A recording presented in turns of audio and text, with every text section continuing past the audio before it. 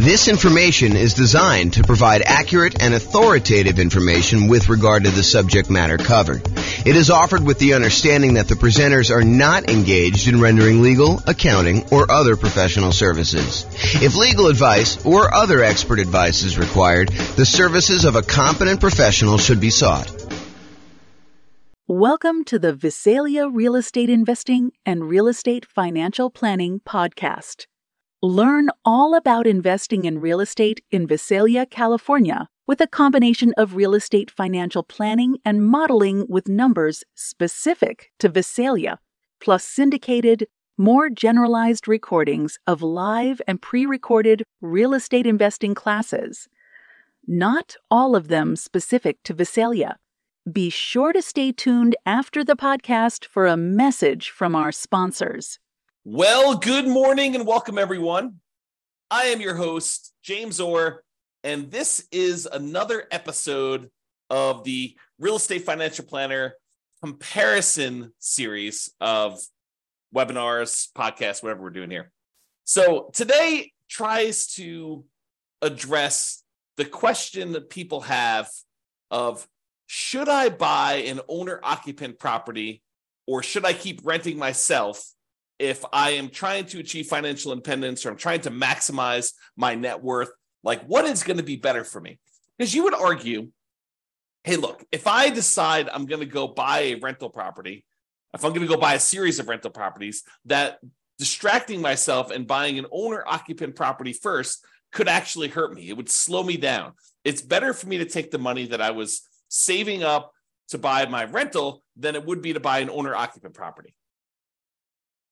And not only that, but in some markets, putting 5% down in order to buy an owner-occupant property means that your monthly payment is going to be higher than if you just continue to rent, right? Because you go put 5% down, you're probably going to have private mortgage insurance, and the payments plus the taxes plus the insurance on that particular property is going to be higher than if you just rented yourself, right? Because that's going to be what is typical in your marketplace. Or you could argue, hey, if I go rent, my rent is going to continue to increase with inflation so that it's going to limit how much I'm able to save over time.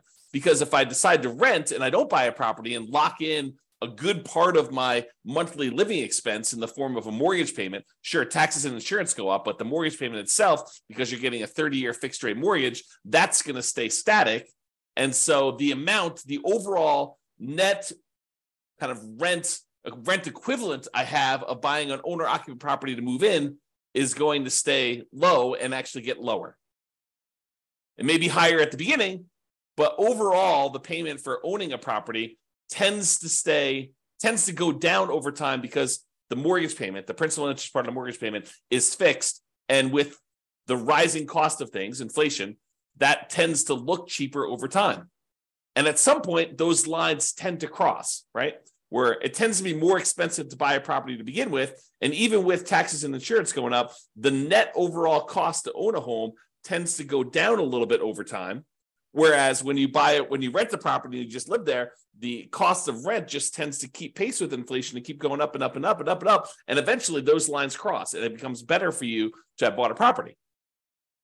But is it better for you to rent and to use that money to acquire rentals?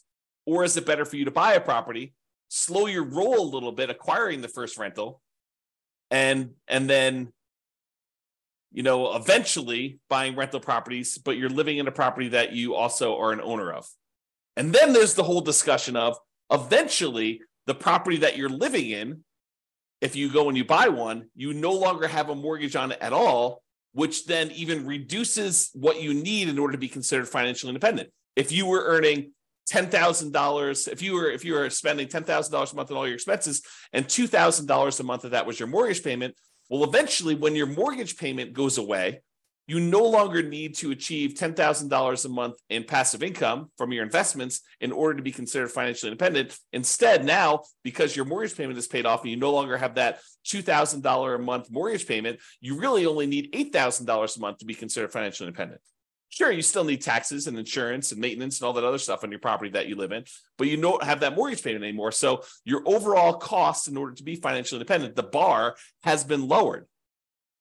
So all of these things come into play when we ask ourselves today, is it better to rent or buy an owner-occupant property for 5% down when we're otherwise buying 25% down rentals?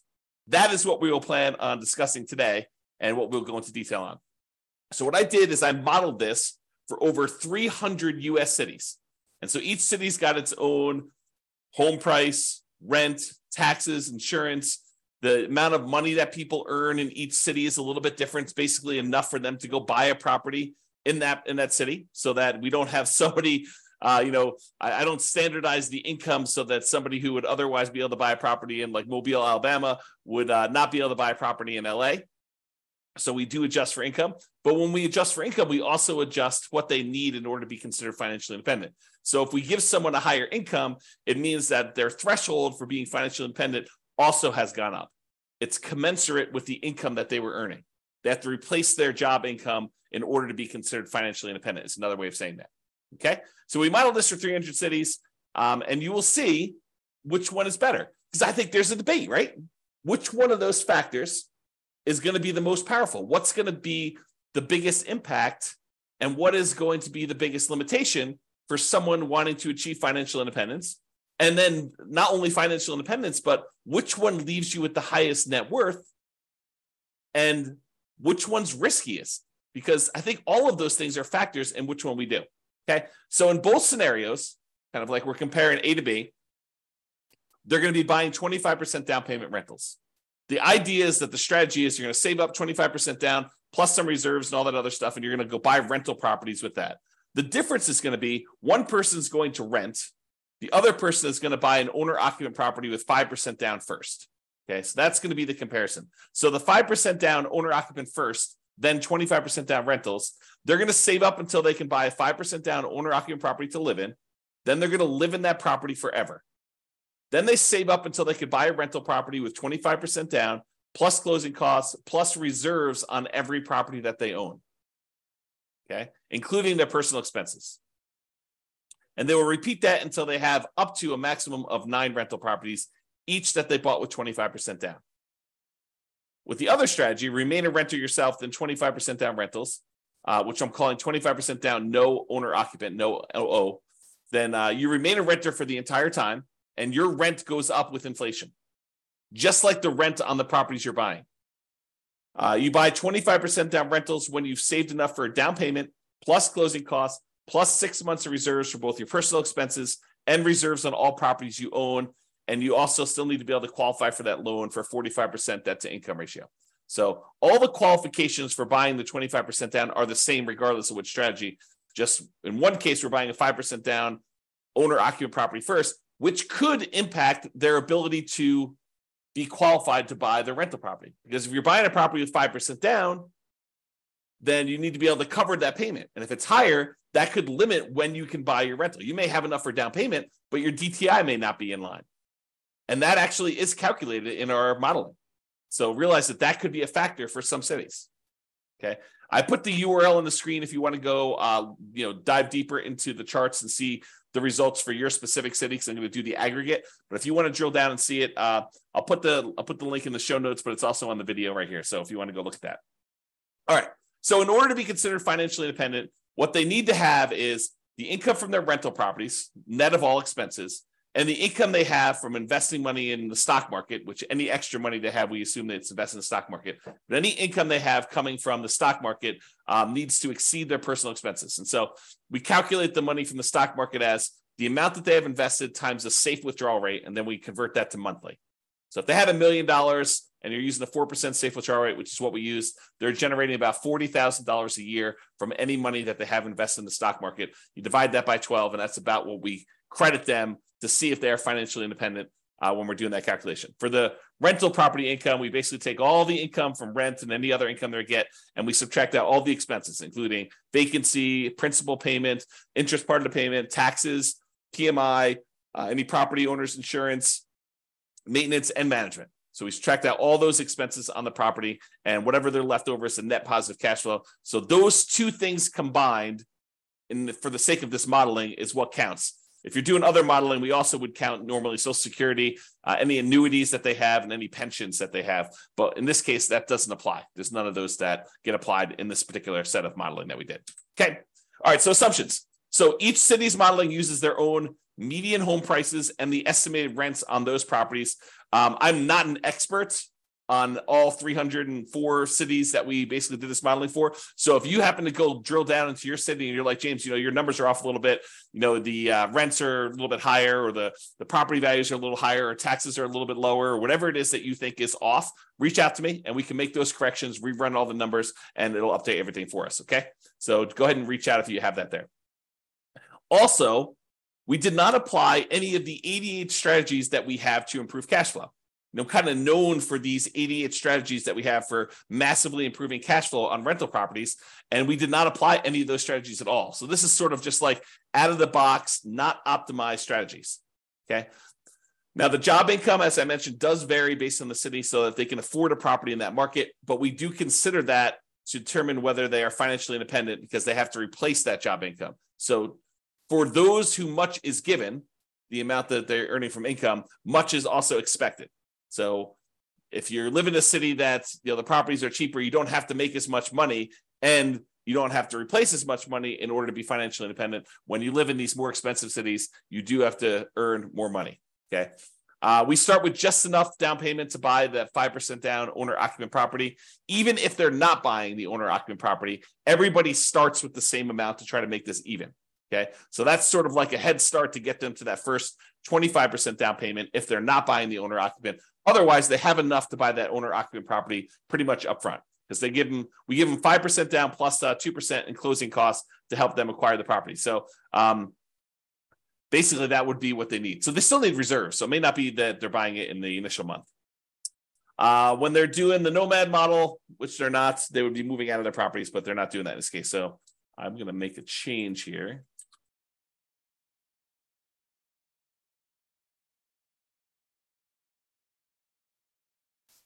All right.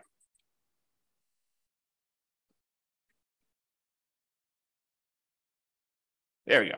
So interest rates. So when buying the owner-occupant property, we assume they're getting an interest rate of 6.5% when they put 5% down.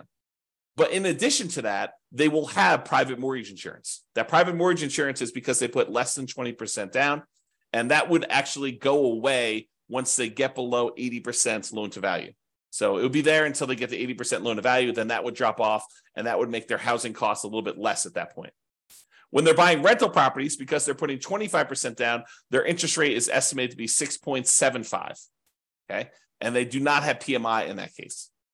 When they have any extra money that they have while they're waiting to do stuff with it, would be invested in the stock market, and they're earning 7% on their stock market investments. And I modeled this out for 100 years. If you want to see all my assumptions, you can go to realestatefinancialplanner.com/model, pick your city or pick one of the special reports and drill down. You can see all the assumptions I use for my modeling. All right, so let's get to it. So financial independence achieved. So which one do you think is going to be better? Is it going to be better for someone to actually buy an owner-occupant property, move in, live there, and then start saving up to buy 25% down properties? Or is it going to be better for them to just remain a renter, start saving up for their 25% down properties, and do that strategy? Well, I will tell you that after modeling this for 304 cities, it is way better, way better for them to buy the owner-occupant property. In fact, in 292 of the 304 cities, it is better for them to have actually bought the owner-occupant property, moved in, and then started saving for their 25% down properties and acquiring that way. Buying that owner-occupant property made a huge difference. Okay, 292 cities out of 304, like 96% of the time, it was better for you to buy the owner-occupant property. In only one city was it better for you to be a renter. In 11 cities, it was the same. It didn't matter. But in one city, it was better for you to be a renter. So go figure. Okay. So this shows you like when the people achieve financial independence. And one of the things I want to point out is there's a lot of them that the reason it's better is because they paid off that owner-occupant property, and that's what moved them over the edge to being financially independent.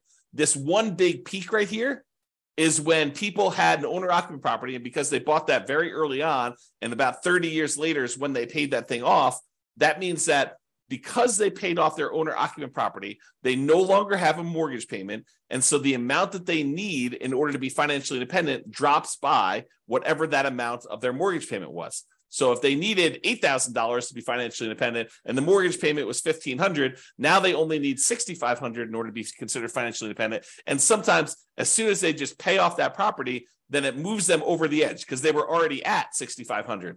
They weren't at the $8,000 they needed. Maybe they're at $6,700, but as soon as that property gets paid off, then they actually trigger being financially independent. And so you have a bunch of them happen right then, as soon as they pay off that owner-occupant property. You don't get that effect when you are a renter. When you are renting yourself, you never have your property get paid off. You are always paying rent on that property. I've been watching a new documentary series about finances on Netflix. I won't say which one, but one of the things they discuss on there is this idea of it's okay to rent. It's okay to not buy property. And while I totally agree it is okay to not buy property, and that is okay to rent, you don't get this benefit if you rent.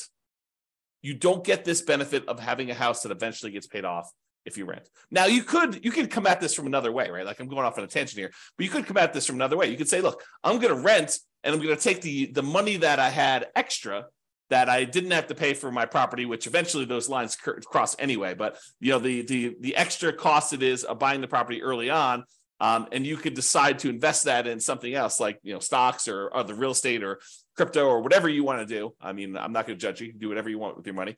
But if you decide to go do that, and then you take your money and you save up enough, and eventually you buy a free and clear property, I mean, you can get the same effect. It's not like it has to be that you bought the property and you had a mortgage on it.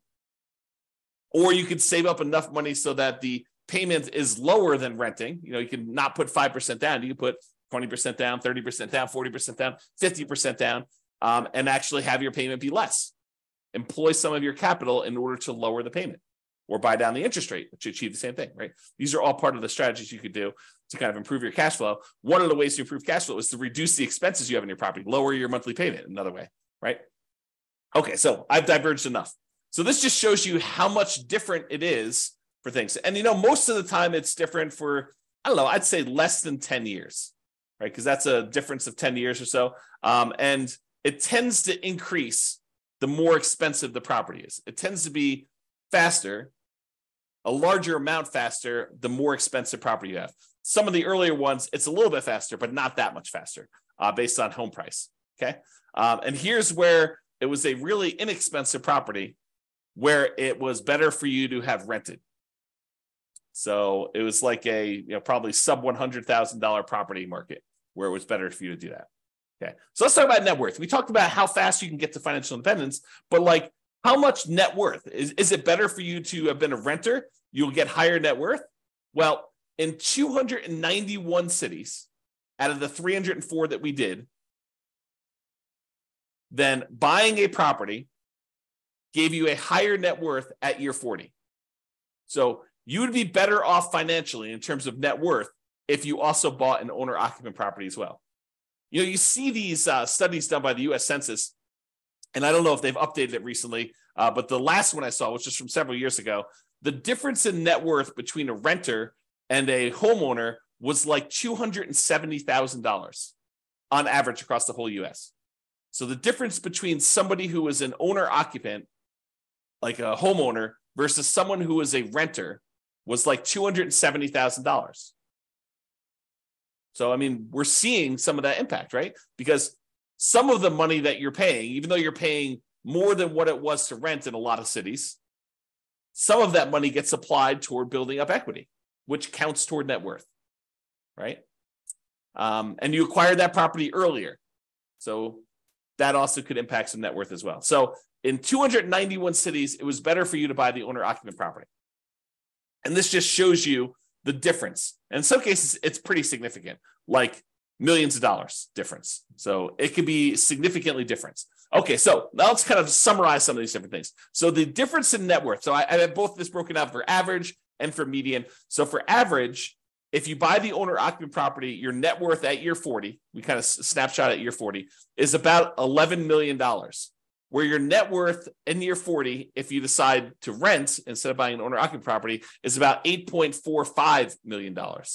That's a difference of $2.6 million on average, or about 23.6% better for you to go buy an owner-occupant property. And that's on average. On median, it's a little bit closer.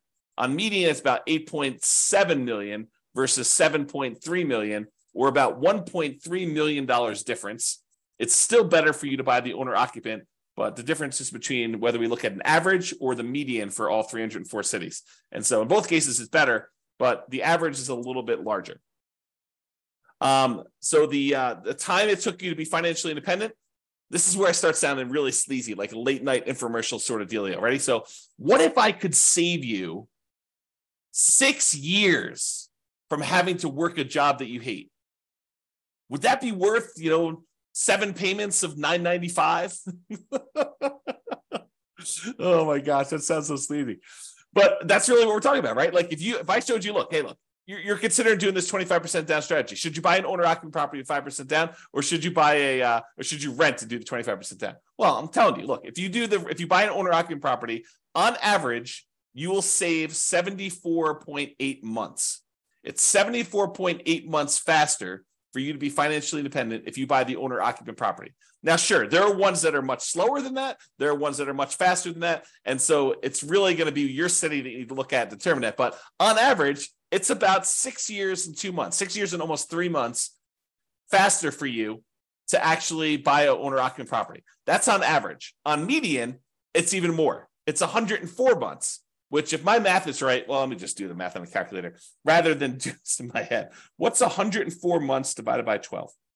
8.6 years.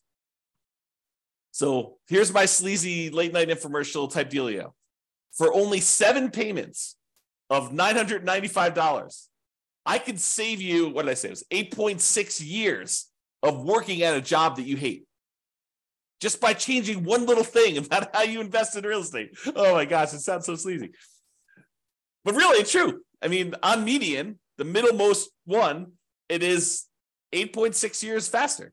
Some are faster than that. Some are slower than that. But I can save you a lot of time just by changing your strategy a little bit, okay? Now, let's talk about risk. We talked about net worth. We talked about, the speeds of getting financial independence. So is it riskier to do buy the owner-occupant property or to do the non-owner-occupant? Well, part of it depends on how we measure risk.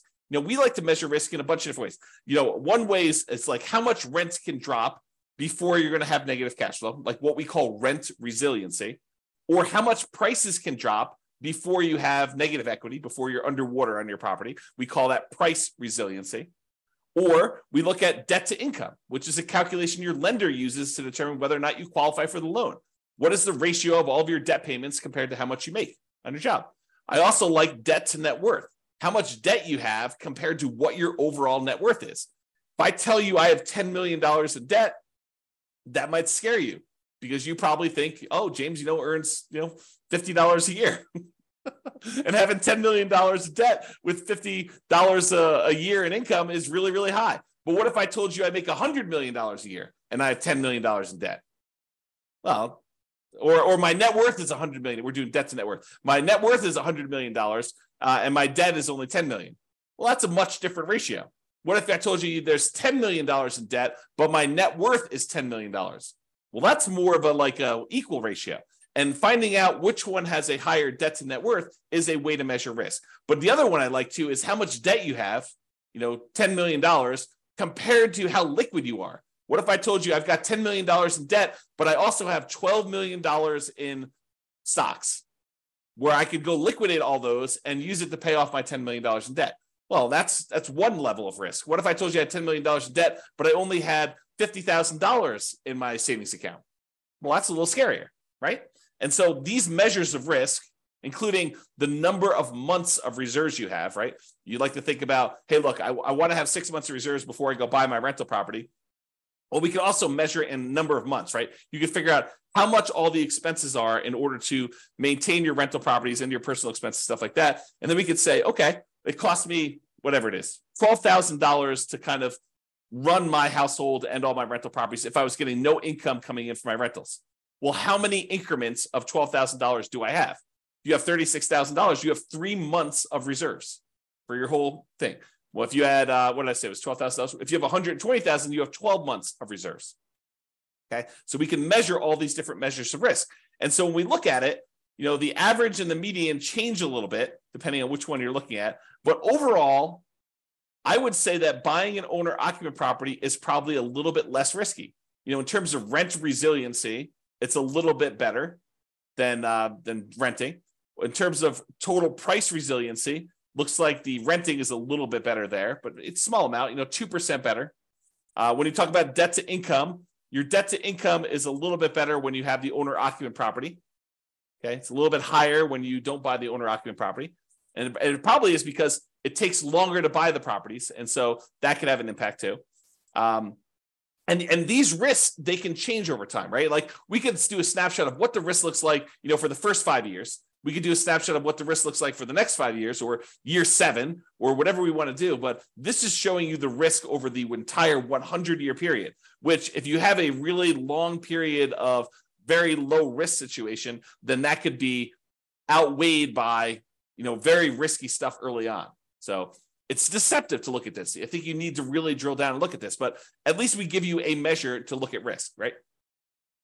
In terms of debt to income, a little bit better for you to buy the owner occupant in this case. And for the debt to net worth, a little bit better for you to have rented in that case. And debt to account balance, it's a little bit better for you to have bought the owner occupant. And then for months of reserves, it was way better for you to actually buy the owner occupant property because eventually that thing gets paid off and some of your expenses go down. So I think that that's a major factor in what's going on there.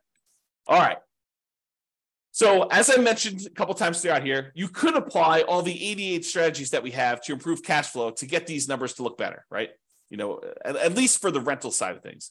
Now, we've basically been using median price properties and what rent might be on each one of those properties. You should be able to choose and do better than this, right? I think if you do any type of effort in finding and selecting properties and applying any of these 88 strategies, you should be able to do better than what I've shown on here. And as I mentioned, if you're an expert in your market and you think my numbers are wrong, please do reach out so we can update those so that they get better for everybody. So in conclusion, in our current market conditions, our current prices, our current interest rates, our current rents, and it is May 15th, 2023 when I'm doing this, and I'll do updates over time. I'm trying to do one of these classes a week as part of a series. But we'll kind of go through all the different comparisons we've got, and then we'll come back and revisit and update things. And the website will get updated as I rerun numbers, because once I update prices and interest rates and things like that, I rerun everything. And so if you're visiting these charts on the website after this video, they may be different. They're likely to be different because prices and interest rates and everything else changes, which changes everything. Okay. So in our current market conditions, current price, current interest rate, current rents in about 304 US markets using what I would consider to be less than ideal median price and rents on properties, buying an owner-occupant property when you would otherwise be buying 25% down rentals is a faster path to financial independence in 292 of 304 cities, about 96% of the cities. Okay. And for net worth, buying an owner-occupant property first also gives you a higher net worth in 291 of the 304 cities, about 95.7% of them. The market does matter a little bit, but in general, you should probably buy an owner-occupant property. That is what the conclusion should be, okay?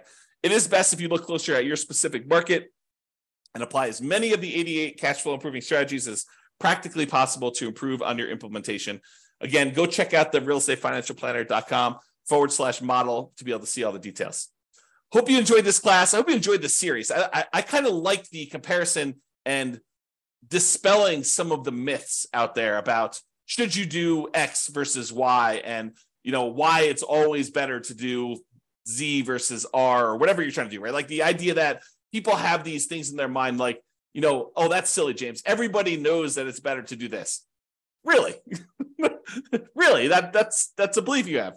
And then we go do the math and we find out that maybe it's not even like the majority of the time that is the case. Sometimes it is. Sometimes it's like this, where it's like 96% of the time, it's better to do one strategy than another. But other times it's not nearly as close.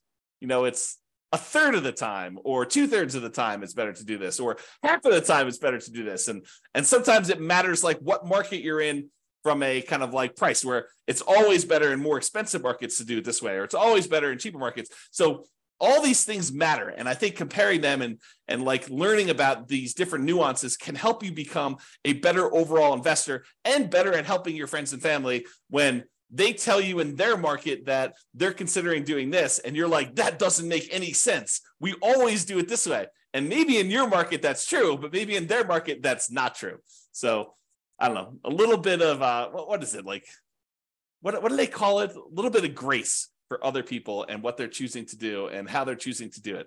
Because it may not be the same for them as it is for you. I think that's one of the things we're kind of adjusting here and realizing as we do these. All right, that's all I got for you. Have a great day, everybody.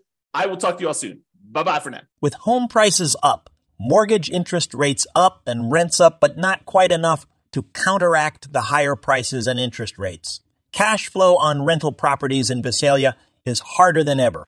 Book a call with the Real Estate Financial Planner to apply our proprietary 88 strategies to improve cash flow on your rentals. See the show notes for a link to schedule your call and improve your cash flow today.